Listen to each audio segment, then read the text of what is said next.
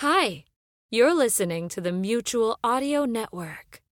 And no, we're not trying to sell you anything.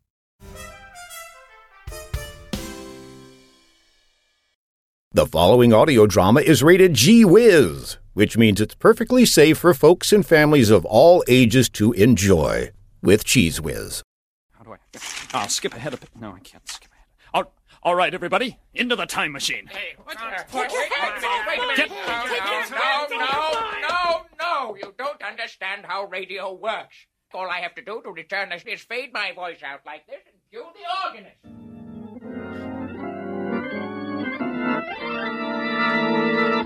And you see, here we are. Wait a minute. 63 Audio presents the Old Time Radio Essentials Podcast. Season's greetings, all. And welcome to Old Time Radio Essentials. If this is your first time joining us, I must inform you that this is episode 19, our second annual Christmas special. My name is Pete. And I'm Dave. And I'm Paul. Guys, I hope you don't mind, but before we get started, I want to play a very funny snippet of an old radio show, one that has nothing to do with the scheduled episode, but one I think our listeners and you will enjoy. It's from Edgar Bergen and Charlie McCarthy, where 9-year-old Candace Bergen and Charlie are reciting "'Twas the Night Before Christmas." I just heard it yesterday, and I thought you'd get a kick out of it. Here goes. And now, Charlie and Candy, remember, I asked both of you to learn that wonderful poem, "The Night Before Christmas." And, Charlie, did you memorize it? Well, I tell you, yes, part of it. Part of it, yes. I've been sick a good deal, but I worked on it. Yes, I see. Which part? The title. Oh, the title, yes. Daddy, I studied hard and memorized the whole thing. Why don't you get lost? Now, wait a minute. So you memorized the whole poem, Candy? Well, now, she may be young, but she's way beyond her years in intelligence. Yeah, I hate middle-aged kids. Yeah. I'll tell you, children, I'm going to give you each a very wonderful present if you will recite the poem right now on this program. Yes. And you can take alternate lines. I think that will be interesting. You start it, Candy. Oh, of course. All right. 'Twas the night before Christmas, and all through the house. Yes. Charlie? Huh? Yes. Oh, there's more? Yes. Hey, pal. Hey, buddy. Hey, kiddo. What's the next line? Not a creature was stirring. Yeah, I got it. Not a creature was stirring. Not even a louse. No, a mouse. Candy, my dear? The stockings were hung by the chimney with care. And the leave me to room could stand some fresh air. No. No. In hopes that Saint who? Saint Vitus? No. Saint Bernard? No. St. Paul? No. Minneapolis? No. I'm on the wrong track. You certainly are. Well, I tried, gee whiz. Continue. The children were nestled, all snug in their bed. And shoot if you must, his old gray head. No. Please, Charlie, think of me. Oh, bald head. No.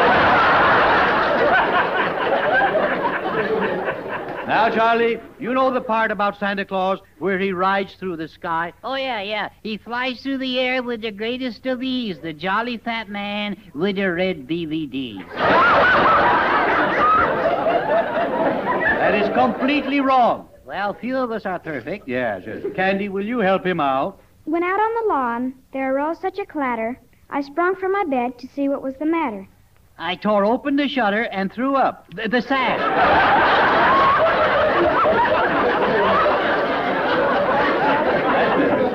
And now comes the reindeer. What about the reindeer? Yeah, what about them? Yeah. What were their names?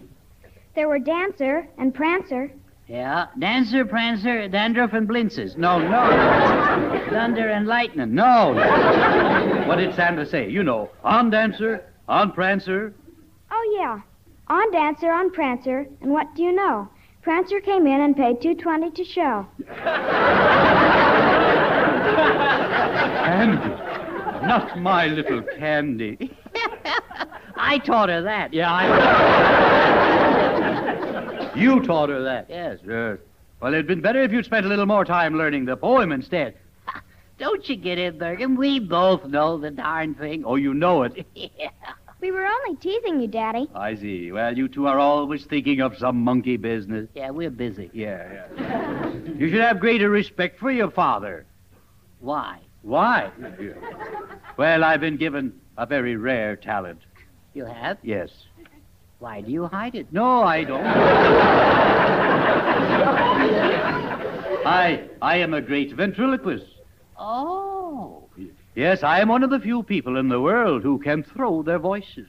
You see, I can throw my voice upstairs. I can throw my voice under the stage if I wish. Is that so? Yes. You mean like this, Daddy? Hello, Joe, you down there? You, what do you want, Candy? Oh, no, not you two.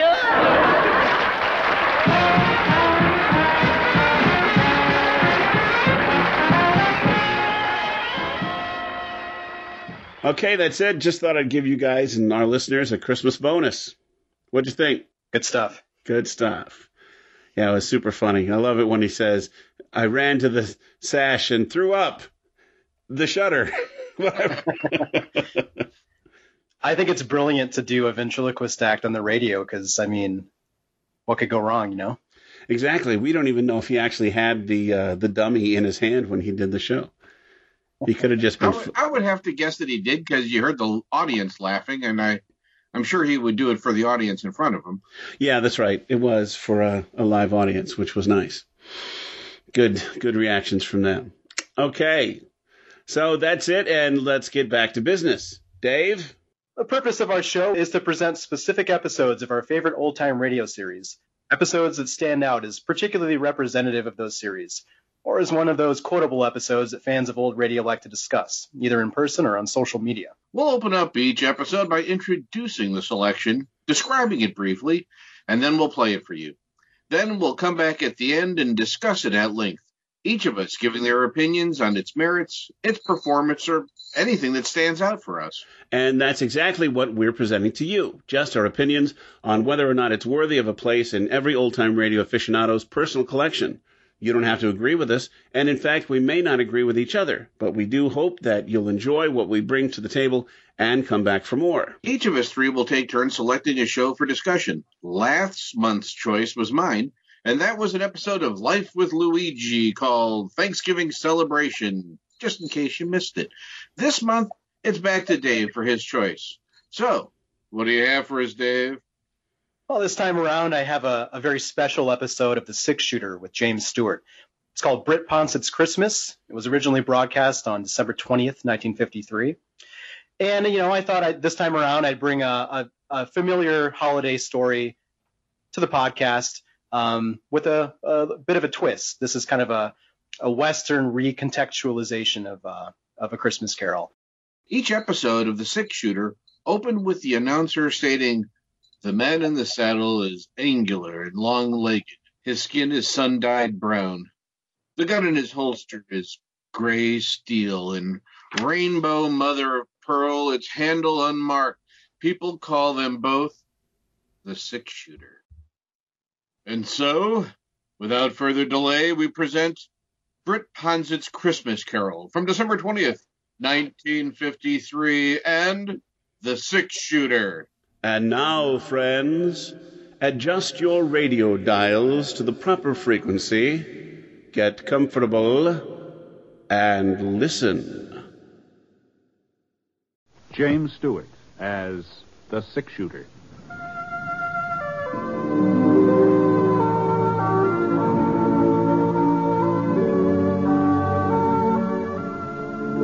The man in the saddle is angular and long-legged.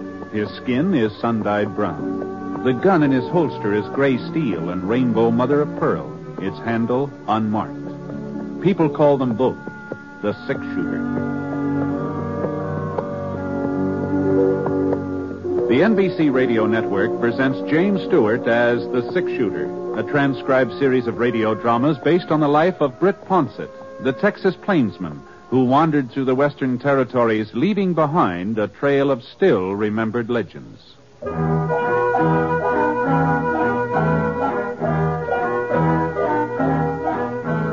There was a nip in the air, not a freezing, biting, angry nip, but a sort of tingle that made the morning stars shimmer and swung them out of their orbits a little closer to the earth. Oh, it was a winter nip, all right, but not a hard winter. Not a winter when the cattle would come down from the high places, poking their noses into the ice-encrusted ground. It was a mild winter nip. Mild enough so that the breath of the boy on the Pinto turned only a faint gray as he rode toward the campfire where the man was sitting. Howdy. Hello, mister. I see your fire. I thought maybe you wouldn't mind if I gave my pony a chance to warm up. Sure. Make yourself home. Easy, Black, easy. You heading for Thompson's Corners, mister? That's right. I just came from there. Oh, well, you must have been riding all night. Oh, just about. You see, I'm running away from home. Oh, that's so. Seems kind of a funny thing you'd pick this time of year to run away.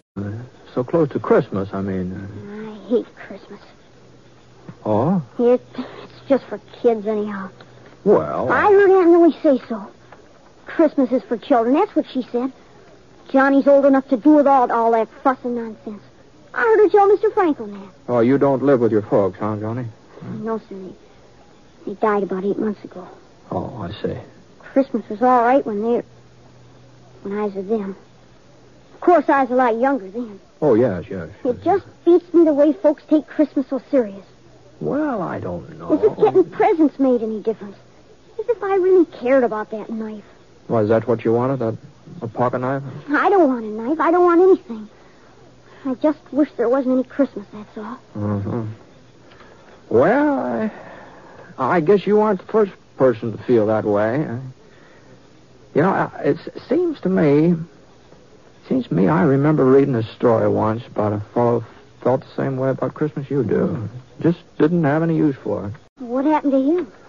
Well, I doubt if I can call it to mind after all this time, but as I recollect... Now, mind you, this may not be word for word, but as I recollect, the man that it was about, the one that hated Christmas, that is, well, he was a real skinflint, he was. He just as stingy as they come.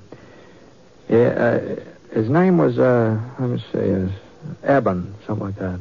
Eben? Eben, yeah, I'm pretty sure that was it. Well, being so tight-fisted, this fellow Eben, he got to be the richest man in the whole territory. He owned a ranch? Oh, sure. Had 4 of them. 4 ranches and store buildings and farms and maybe a bank or 2. He was rich. I bet he had a mighty fine ranch house. No, he didn't have a ranch house. Eben wasn't the sort to spend money on a ranch house unless there was profit in it. See, he just lived alone in town, had himself a steady room at the hotel. Well, anyway, one night while Eben was sitting in his room having supper, Christmas Eve it was. Well, on this particular Christmas Eve, his only kin, a nephew, lived in the same town. He stopped by the hotel. To wish you a Merry Christmas, Uncle, and invite you to our place for dinner tomorrow. Christmas, fiddlesticks. Polderall. I suppose you'll be closing up your livery stable for the occasion. Why, sure, Uncle Eb. And just how will the horses know it's Christmas? Answer me that. Well, if they don't know it, we will. Can I tell Sally to expect you at 3? You can expect me all you like, but I ain't coming. Not at 3 or any other time. Oh, if you're making so much money you can afford to be giving parties, maybe I ought to think about raising the rent on the livery stable. Well, now, Uncle I'll go Eb. on, get out of here before I lose my temper. All this nonsense about Christmas. Fiddlesticks. Hold it. Well, after that, Johnny, the nephew didn't stick around there. He got out of Eben's hotel room in a regular gallop. It wasn't very long before Eben had another visitor. He was a young fella, tall, lanky, not very good at speaking. He just plain ordinary cowpoke. He was the foreman of the S&M ranch. Oh, well, it took you long enough to get here. Where have you been? Selling off some of my herd without telling me about it? No, sir. That day you rode by, I was out in the range hunting strays. And a good thing I decided to check up on you, too. What's that cabin doing over by Holly Creek? And who are those people staying there? They're my family. I built the shack for them myself. I'm not going to have a bunch of nesters in my property. Tear it down. Well, one of my boys has been sick. I can't afford to rent That ain't it. my concern. It's up to you to keep your family and what you earn. So see that you get rid of that shack. Tomorrow. But tomorrow's Christmas. Oh, well. Then you'll have plenty of free time to tear it down. I'll be out the day after to make sure you've done it. Good night. Wasn't much use in arguing. Foreman knew that. So he put on his hat and shuffled out. Now Eben was alone again. At least he thought he was alone. The clock on the mantel started striking 8, and that meant it's time for him to turn in. So he put on his flannel nightshirt and reached for the kerosene lamp to set it on the stool beside the bed. And right about then, the strangest thing happened. What in tarnation? Johnny, old Eben saw a man's face looking right at him from inside that lamp. Eyes and hair and nose and mouth, whiskers, all just as plain as day. Jake! It was old Jake, Eben's partner. There wasn't any mistake about it at all. It was Jake right to a T. Well, Eben sure didn't like the idea of having Jake right in the same room with him. You see, Jake had been dead for over 7 years. Not that Eben really believed in ghosts or haunts or anything like that. He told himself he'd just imagining all this. I got to get a hold of myself. He put out his hand to turn down the wick, but all of a sudden his fingers started trembling. There was Jake again, across the room this time, standing right by the bureau. No! And when the lamp slipped out of Eben's hand, the room didn't get dark at all. Jake seemed to be surrounded by a splotch of bright yellow light, and he was wearing the same boots and breeches and leather jacket that he'd had on 7 years ago, the day he died. But as Jake came closer, Eben could see that he was wearing something else. A small leather saddle strapped across his back. And hanging down from it were 2 saddlebags stuffed so full of gold nuggets and mortgage papers and land grants that Jake could hardly drag him across the floor. You recognize me, Eben? Oh, sure, Jake. Why, sure, I'd never forget you, but... Well, what are you doing here? And why are you wearing that getup? Always thinking about land and money. Always scheming and conniving. That's why I wear it. And that's why I've come to warn you, Eben. The saddle you're fixing up for yourself is even heavier than mine. But I don't know what you mean, Jake. I ain't done no wrong. I ain't never done folks no wrong. Have you ever done them any good? Any good at all? Oh, why, sure. I've worked hard. I've saved my money. I ain't been a burden on anybody. Why, you should see our ranches, Jake. Oh, the way I've built them up. I have seen them many times. And I've seen a lot more than that, too. That's my punishment. To spend eternity traveling around, seeing mankind with its trials and tribulations, with its joys and hopes. Is that so terrible? Oh, Eben, to watch him and not be able to help him. You'll find out how terrible it is. You'll find out. There must be some way of avoiding this. You always were my friend. Jake, tell me what to do. Eben, you've got to find out for yourself. But how? Tonight, at 1 o'clock, you'll be haunted by a ghost. Another ghost? Pay him heed, Eben. Pay him some heed. Wait, Jake. Don't leave me without it. Jake. The yellow light sort of faded away and the ghost was gone. It was just like he hadn't even been there. And then something caught the corner of Eben's eye. A little glimmer on the floor. And he bent over to pick it up. A gold nugget. Oh, now where on earth did he... Oh. And then he remembered. Those saddlebags of Jake's, they'd been filled clear to the brim with gold nuggets.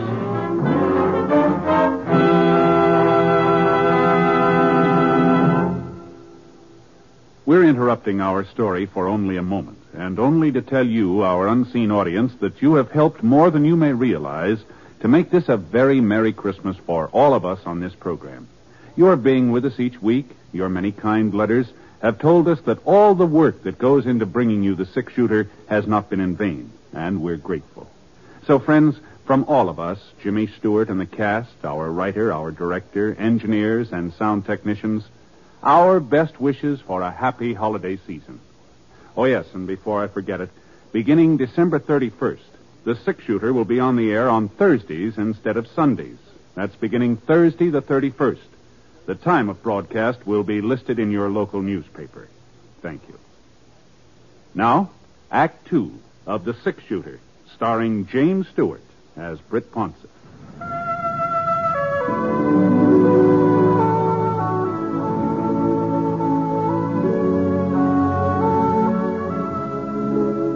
Gee whiz, a gold nugget. Then Jake's ghost really had been there, huh, mister? Yeah, there just wasn't any doubt about it, Johnny. Oh, what happened then? Did the other spook turn up? The one Jake said was coming to see Evan? Oh, sure, Johnny, sure, yeah. He was right on time, too. Evan was lying in bed, wide awake, of course. He hadn't been able to do much sleep, and he's too scared. It was kind of peculiar. Evan was half scared the ghost would come and half scared he wouldn't, you see. But before the sound of the clock had died away, there he was. He's sitting in Evan's rocking chair like he'd been there all night long. And this ghost was a young fella. Oh, maybe 18, 19. All duded up the way young bucks like to dress. You know, fancy chaps and checkered shirt and a red bandana tied around his neck.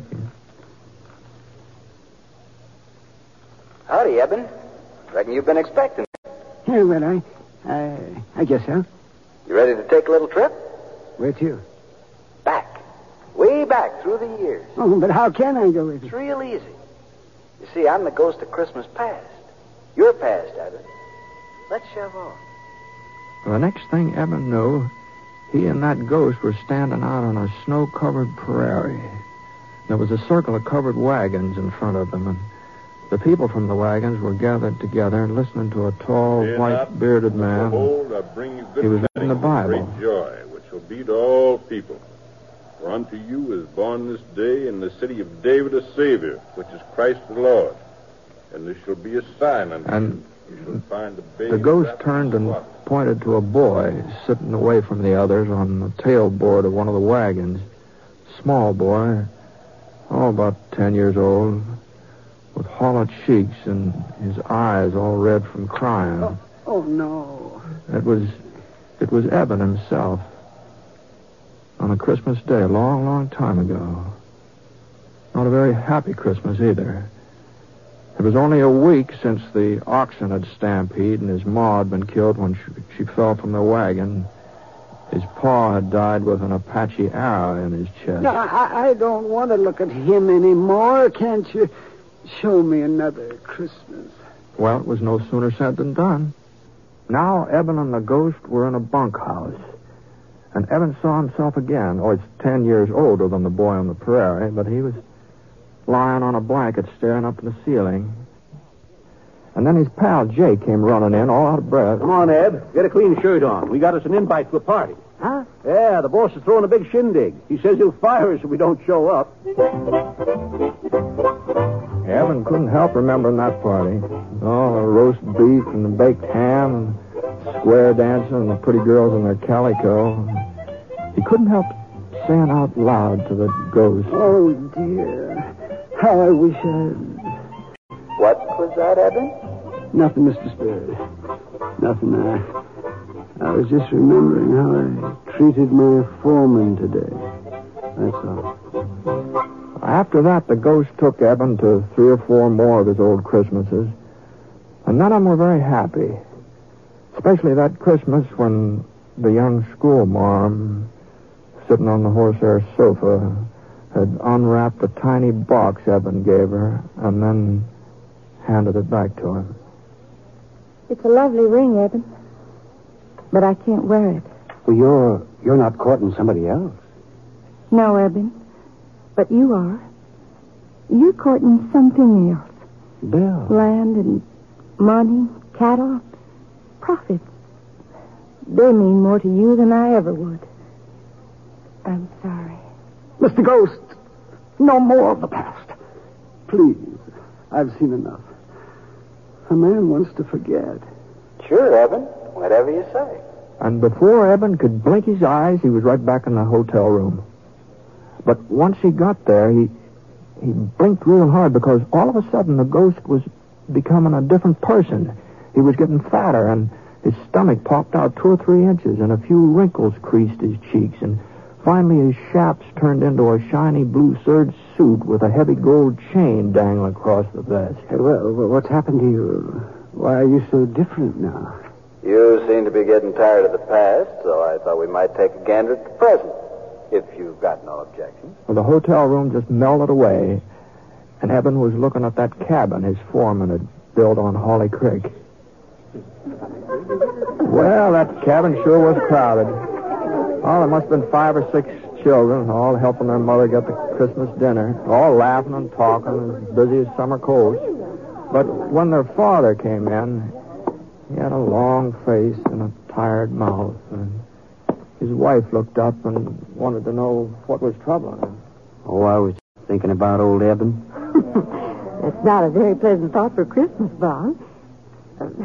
By the way, what did he want with you yesterday? Was it about this cabin? Oh, no, of course not. Well, let's get on with dinner. Sit down, everybody. Now, where's my Tim, huh? Well, I guess we're just going to have to eat. And Bob looked all around the room. He was pretending he didn't see the little fellow in the corner. The boy with an iron brace on his leg and a wooden crutch propped up against the wall. But little Tim, he wasn't going to be ignored. So Bob picked him up and carried him over to the table. God bless this food, this house, and us and our friends. Even old Eben. Amen. The family found that part about Eben a little hard to swallow, but they finally managed, and Tim was the last one to chime in. God bless us, everyone. Eben didn't want to watch what was going on in that cabin any longer, but the next place the ghost showed him wasn't much easier on him. There was a big party going on at his nephew's house back in the livery stable. And one of the ladies was blindfolded, you see, and she was trying to pin the tail onto a donkey. But there was something peculiar about this donkey, about the way it was drawn. It looked more like a person than an animal. Well, Eben recognized who it was supposed to be right off. You see, folks, I invited Uncle Eb to be with us, but he turned me down flat. So I figured we'd have him here in spirit, if not in the flesh.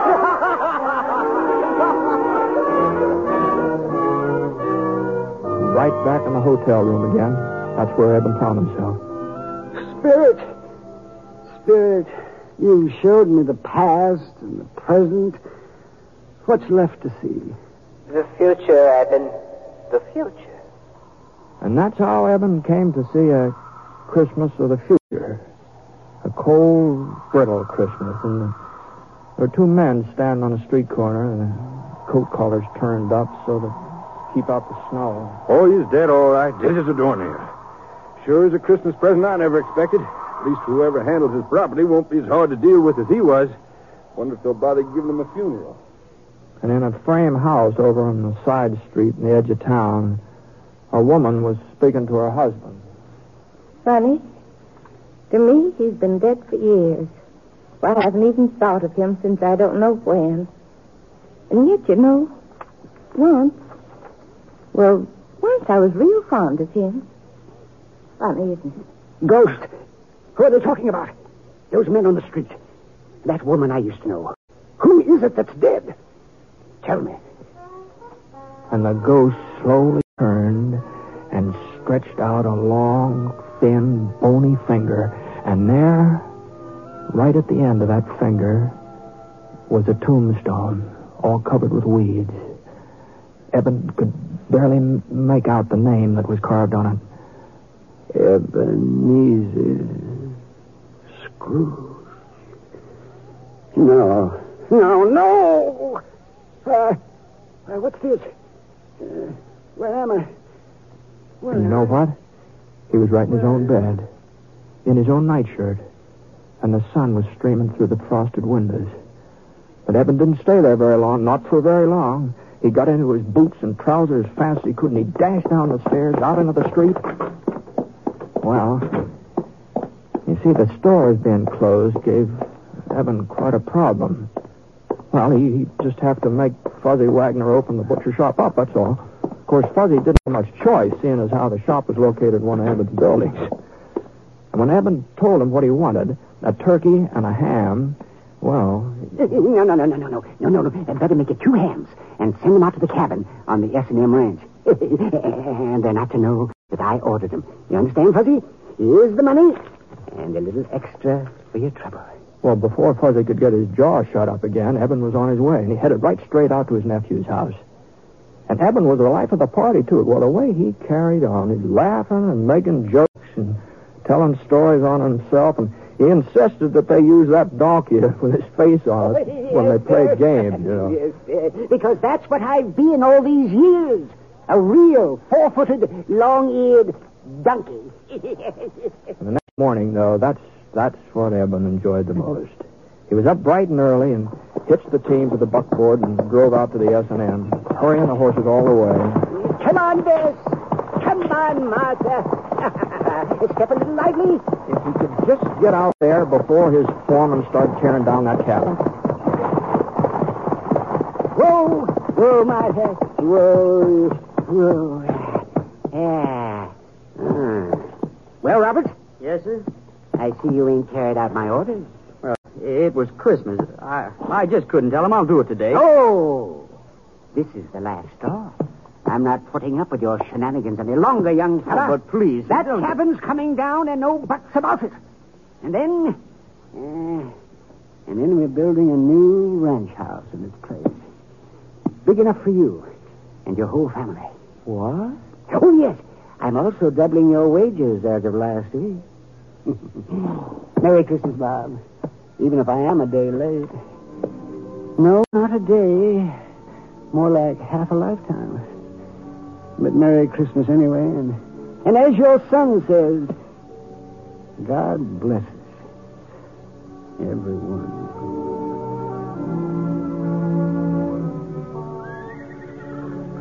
Well, that's the way things worked out, Johnny, more or less. Well, that's a fine story, Mister. Real fine.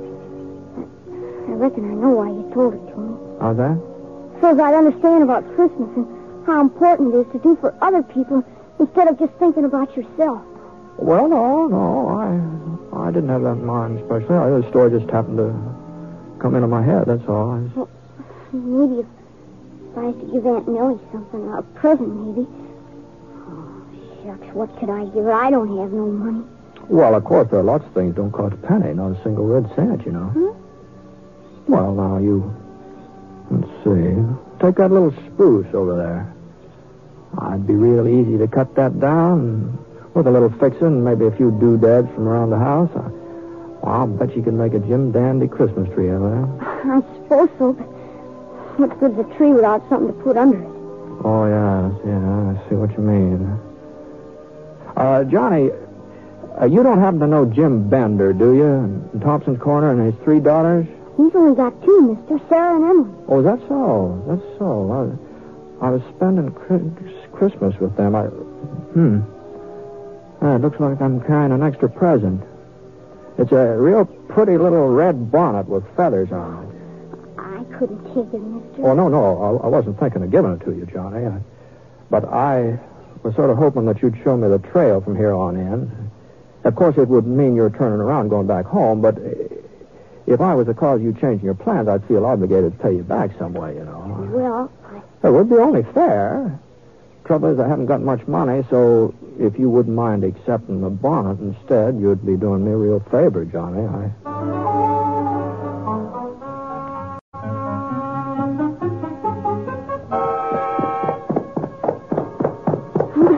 There's Aunt Millie out in the yard. Oh, she looks mad in a wet hen. Well, there is a resemblance, I'll have to admit that. Where in tarnation have you been, John Cartville? I've been looking high and low for you since dawn. Well, I just went for a little ride, Aunt Millie, to get us a Christmas tree, see? Christmas tree? Fiddlesticks. This gentleman won't cut it down. I'll just take it inside. Be right back, mister. If we had any use for a Christmas tree. I suppose he's figuring there'll be a whole lot of presents under it. No, don't think so. But just between you and me, I got a hunch there'll be at least one present waiting for somebody. What are you talking about? Oh, no. It wouldn't be fair for me to speak out before Christmas. You know that. You don't mean he's got something for me. No. You mustn't get too curious so early. But I thought he didn't like me. I thought he just hated having to live here with an old maid. I guess I just don't know nothing about kids. Nothing at all. I don't deserve to get... Well, I think I'd better get moving along. Say goodbye to Johnny for him, will you? And I wonder if you'd give this to him. Here, tell him the little blade on it's kind of dull, but... A pocket knife? Yeah. Now, how did you know? So long, Oh, God bless you, mister. And Merry Christmas. Merry Christmas.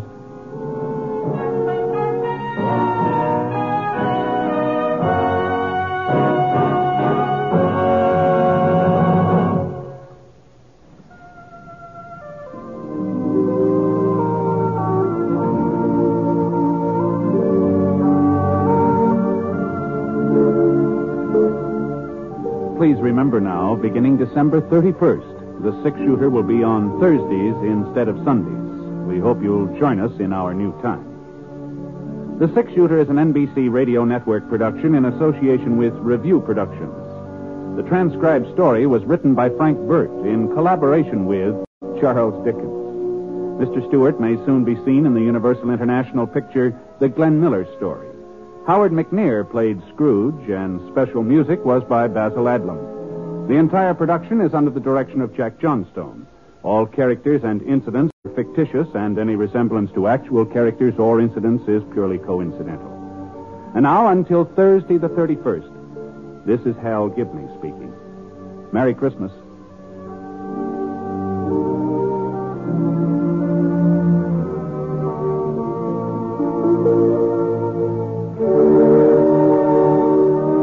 Tonight, hear Rex Harrison and Anna Lee in the NBC Star Playhouse on the NBC Radio Network.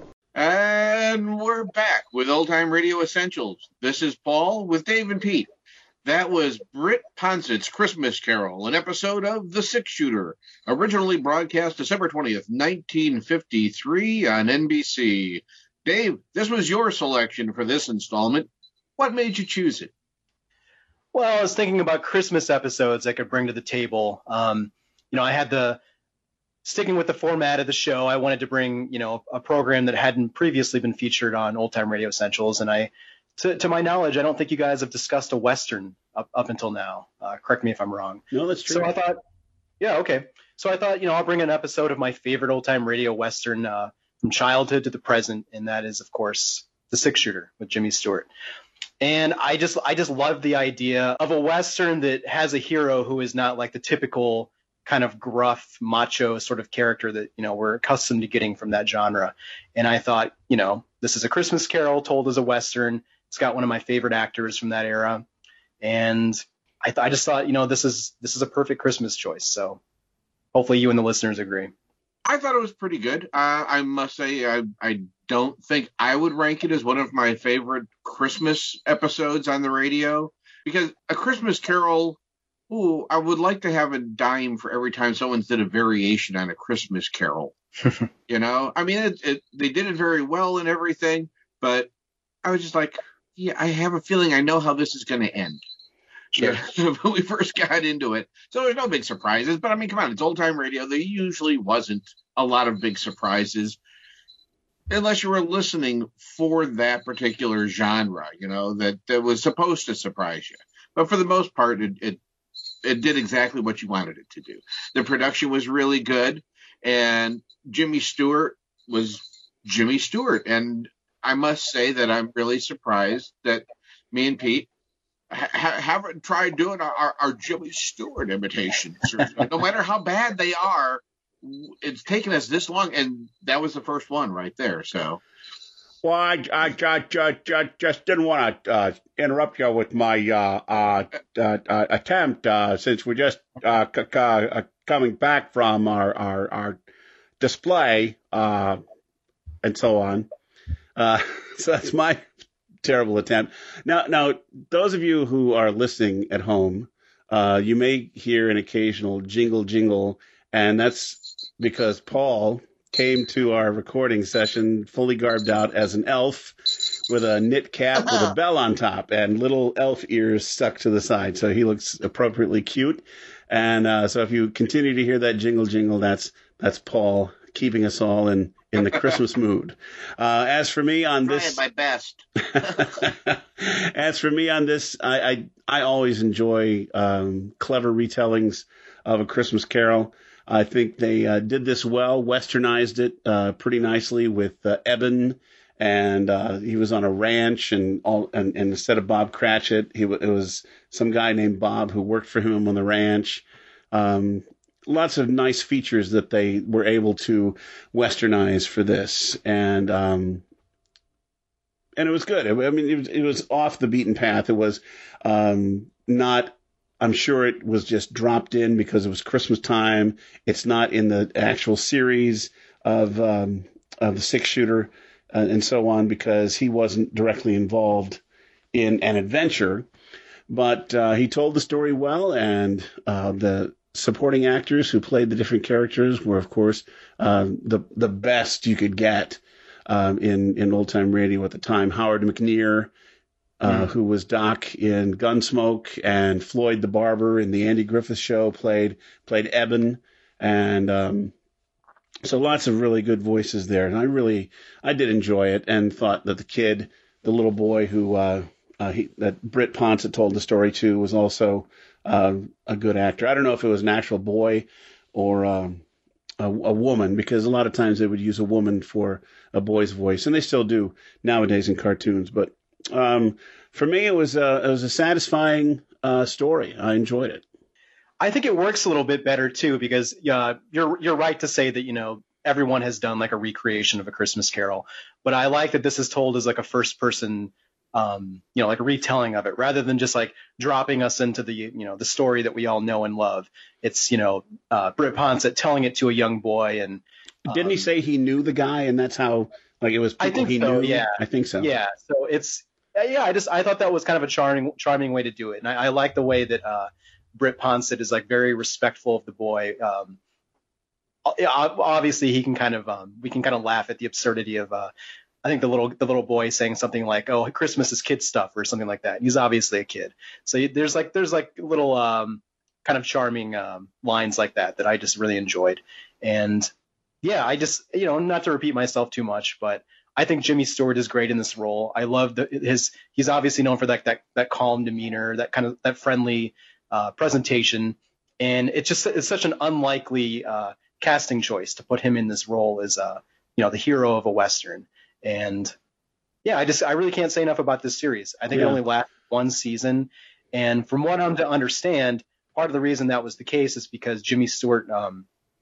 When it came time to trying to find a sponsor for the program, he absolutely refused to let tobacco companies or cigarette companies come in as a sponsor. And so they seem to be the only ones who wanted to sponsor it, right? That's my understanding, yeah. I mean, like, on the one hand, I kind of like it when a program is short and sweet and ends on a high note. But I think this, the flip side of that is that you probably could have gotten, like, more good stories out of these characters. And I guess it's sort of a shame that it only lasted for just that one season, but yeah, I really liked the Six Shooter. I'm more familiar with it than I am any of the other old time radio westerns. I've heard a few episodes of what is it? Fort Laramie, Gunsmoke. Yeah, Fort Laramie is really good. Frontier Gentleman, I think, was one I had some episodes of as a kid. Yeah, with John Daner. Yeah. Who, oddly enough, I've seen on an episode or two of the television version of Gunsmoke. It seemed like John Daner got a lot of radio and TV work. The nice thing about John Daner is that his face was not exclusive to radio. He was a good-looking man, and he had he was tall and slender, and he had a wonderful voice and then the perfect villain mustache too, because when he appeared on Gunsmoke or any of the other Western shows or any TV show up until the time he retired or passed away, he was always mustached, and his face was perfect for that.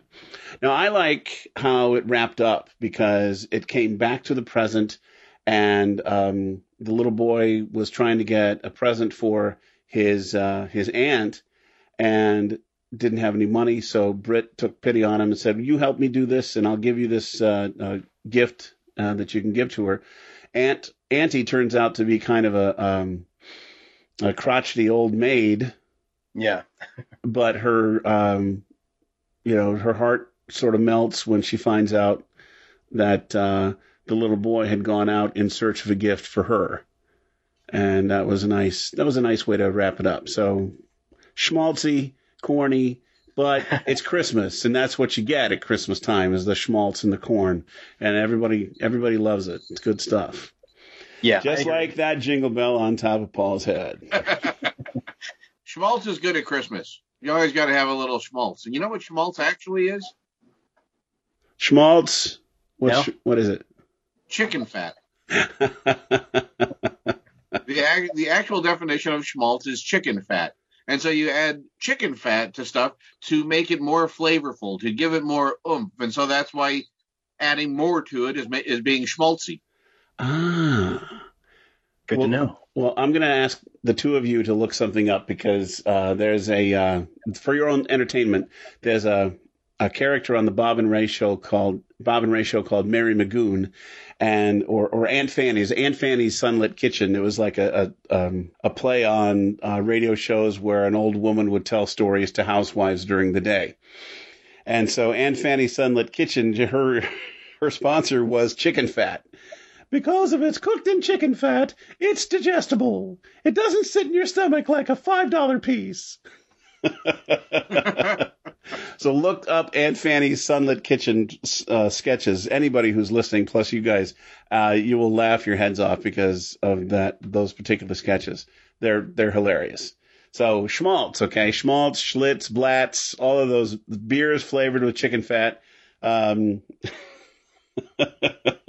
Perfect for Christmas time. Yeah, I mean, if there's one time of year to be a little corny and perhaps overly sincere, it's Christmas. And yeah, I just like the way this episode kind of, in an admittedly schmaltzy way, sort of just shows us the best of the holiday season in terms of the spirit of generosity and kindness. And I think Britt Ponset's the perfect character, particularly in Western genre, which is not a genre known for, thoughtful and kind characters. It's always, usually very macho figures, for better or worse. True enough. I liked what Eben said instead of bah humbug. What did he say? Fiddlesticks? Christmas, fiddlesticks. Or balderdash, or whatever it was. Yeah, something like that. They didn't have him saying bah humbug, which was funny. The one thing I got to say about the show is you had Jimmy Stewart, and it was one of those things that from watching him in movies, it didn't really occur to me until doing the old time radio. I'm listening to it. I'm like, you've got guys like in movies nowadays. I'm trying to think of somebody who Brad Pitt will play different people, and they'll be extremely different people. You've got actors who have a good range. Then you have people who just play themselves, like Schwarzenegger. He plays himself. Stallone plays himself. John Jimmy Wayne Stewart played John Wayne. Yeah, John Wayne. Well, Walter Matthau. the time he played Genghis Khan. And he wasn't really playing himself. He was a Mongolian version of John Wayne, but that's another recording written entirely. But Jimmy Stewart was playing Jimmy Stewart. Yeah. I mean, that's what he was known for, and so that's what he was playing with the whole band, very just trying to be philosophical and just I really want to tell you, just and mellow, and stammering kind of, So I mean, it's like everything you want in Jimmy Stewart, but more. And so that I did notice that it was a very kind of encapsulated version of him. I imagine he had to have his own microphone set at his level, his speaking level.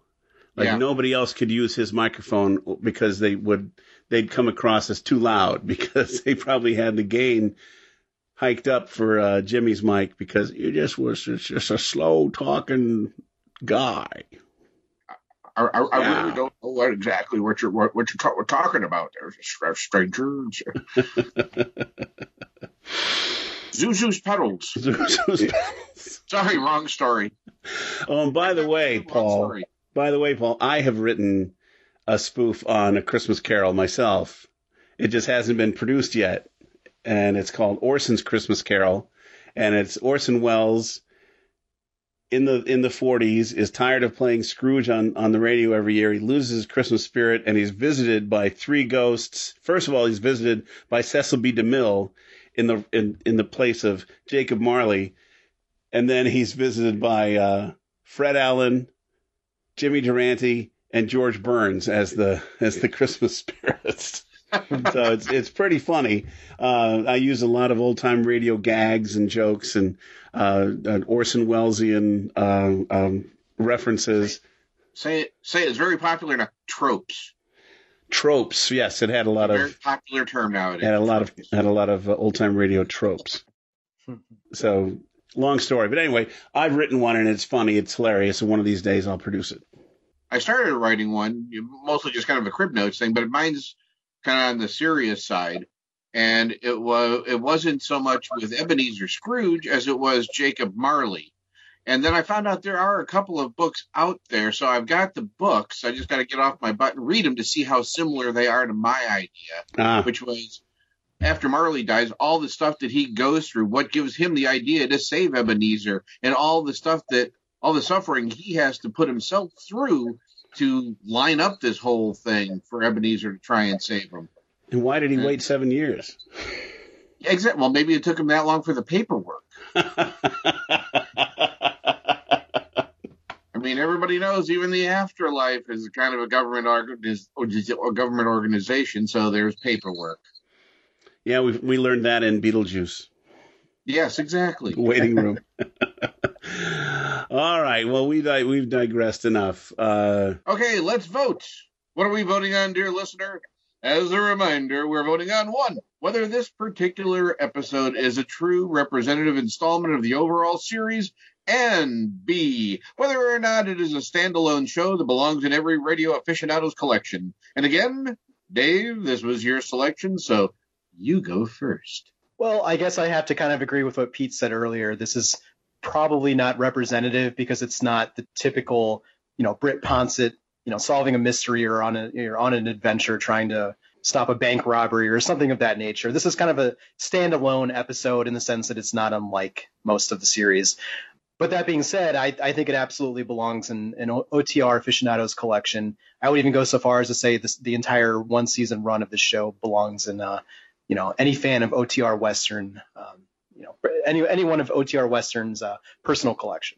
I thought it was pretty good. Not great. I mean, like I said, I know it's so stupid to say this considering it's like beating a dead horse, which is funny in a Western, but a Christmas Carol, everybody knows it, knows exactly what's going to happen, how it's going to come out, and all that kind of stuff. So there's no surprises whatsoever. Yeah. What you try and do is just enjoy the journey and say, how did they pull this one off this time? How are they going to do this bit here and how they can do that bit there? Which they did a good job. But I don't know. I just was like, okay, it was pretty good. I won't say it sucked because it didn't suck. The production was really good. The scripting was really good. The pacing was really good. I almost think that one of the things that I thought kind of held it back almost was because, and what I was mentioning earlier about Jimmy Stewart was almost playing too much Jimmy Stewart. Mm. You almost like to see him step out of who he is usually, and try something different. It's radio. It's not like he's going to, it's going to bring the end of his career or something if he tries something different here. But he did exactly what you expect Jimmy Stewart to do and perform the way Jimmy Stewart would perform, which is fine. It didn't strike me as woohoo, but it wasn't bad. So that's where I'll leave it as woohoo, but not too bad. Okay. All right. Now, I agree with both of you. It was well done, well made. I, for one, enjoyed, same as Paul, I enjoyed the way they structured it. You know what's going to happen, but you're waiting to see how they handle these particular things and westernize the characters and the situations and everything. Jacob Marley, for example, had saddlebags full of gold nuggets instead of the money boxes and the chains and such. And so it was pretty fun to visualize these things. It was a very visual program, and they did it well. The casting was perfect, in my opinion, just some great voices from the golden age there. I will agree again, or reiterate rather, that this is not representative of the series, but it's a fun Christmas show all the same, and it does belong, in my opinion, in any collector's collection. The great thing about the six-shooter, which I've been waiting to say, is that even though it was one series, I think nearly every episode from that season is available, and that is just a gift for any collector right there, because if you really like Jimmy Stewart or really like Westerns, then you get to hear those things, and you get to enjoy who comes in, not only Stewart, but the other actors who were doing Westerns from that time frame. Also, one last point to elaborate on what you're talking about there. I think they knew like the end was in sight. In terms of like the series ending. So the last episode of this program does actually give us like an end to the series. Like it's open-ended enough to be interesting, but unlike a lot of programs that just were canceled abruptly, that they knew this was like the horizon was in sight, so to speak. Oh, okay. So they kind of like wrote an actual ending for the series, which as I mentioned, doesn't always happen with these old time radio programs. Britt Punset gets shot in the back and dies. Not quite that bleak. Okay. That would be cool. Because, the folks on Gilligan's Island never got off the island. The series just ended. I know. It's a travesty. That it's like, come on, one more episode. Let us do one more. Let us get him home. No. We don't have any money left. Yeah. Sorry, we used all of Thurston Howell III's money. Done. You're done. Okay, great. Well, that brings us to the end of episode 19 of Old Time Radio Essentials, our Christmas special, with Pete Lutz, Paul Arbisi, and me, Dave Feldman. Next time, the cycle comes around to Pete. And what's your choice for next month, Pete? How are you ringing in the new year?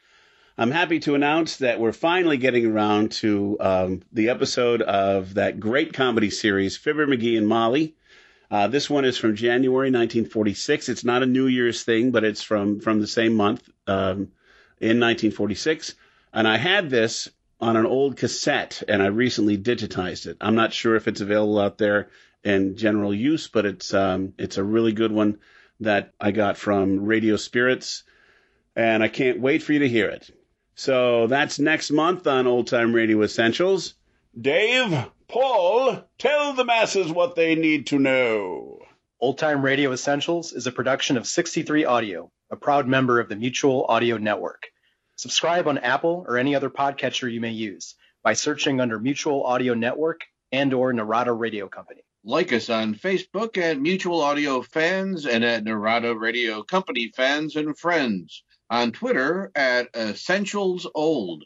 If you want to suggest a future episode, write us at f6.3@gmail.com. That's the letter F, the number 6, the word point, and the number 3@gmail.com. Put the words essentials in the subject line. Remember, friends, we're always happy to hear from our listeners, and please do send us feedback and more suggestions. And if you didn't catch our email when Paul spelled it out, look for it in the show notes. We all know that 2020 was an unusual year, and I'm sure I speak for both Paul and Dave when I say I'm glad it's almost over, and I hope you made it through the year safely. This is our final episode for the year, and Christmas is just a few days away, so we wish you all a very happy, healthy holiday. We've got lots more terrific old-time radio to present and discuss, and a few interesting guest hosts are already signing on. So keep coming back, folks, for the fun stuff. Okay, it's time to wrap things up. That's it for now, everybody. Join us next time for another fun installment of Old-Time Radio Essentials. Bye-bye for now, and Merry Christmas. Merry Christmas, everybody. Merry Christmas. Happy New Year. Let's hear that jingle bell.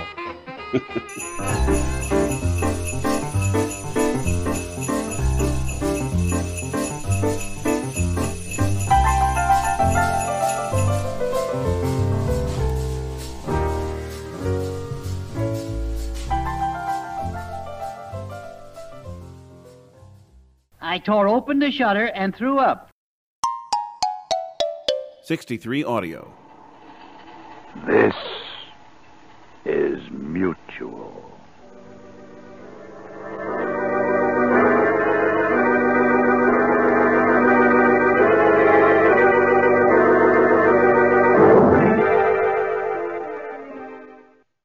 This is Jack Ward, and from every one of us here at the Mutual Audio Network, we wish you, your family, and all your friends safe harbor during these difficult times. Please follow the scientific and medical experts' advice, and we'll always be here for you daily at Mutual.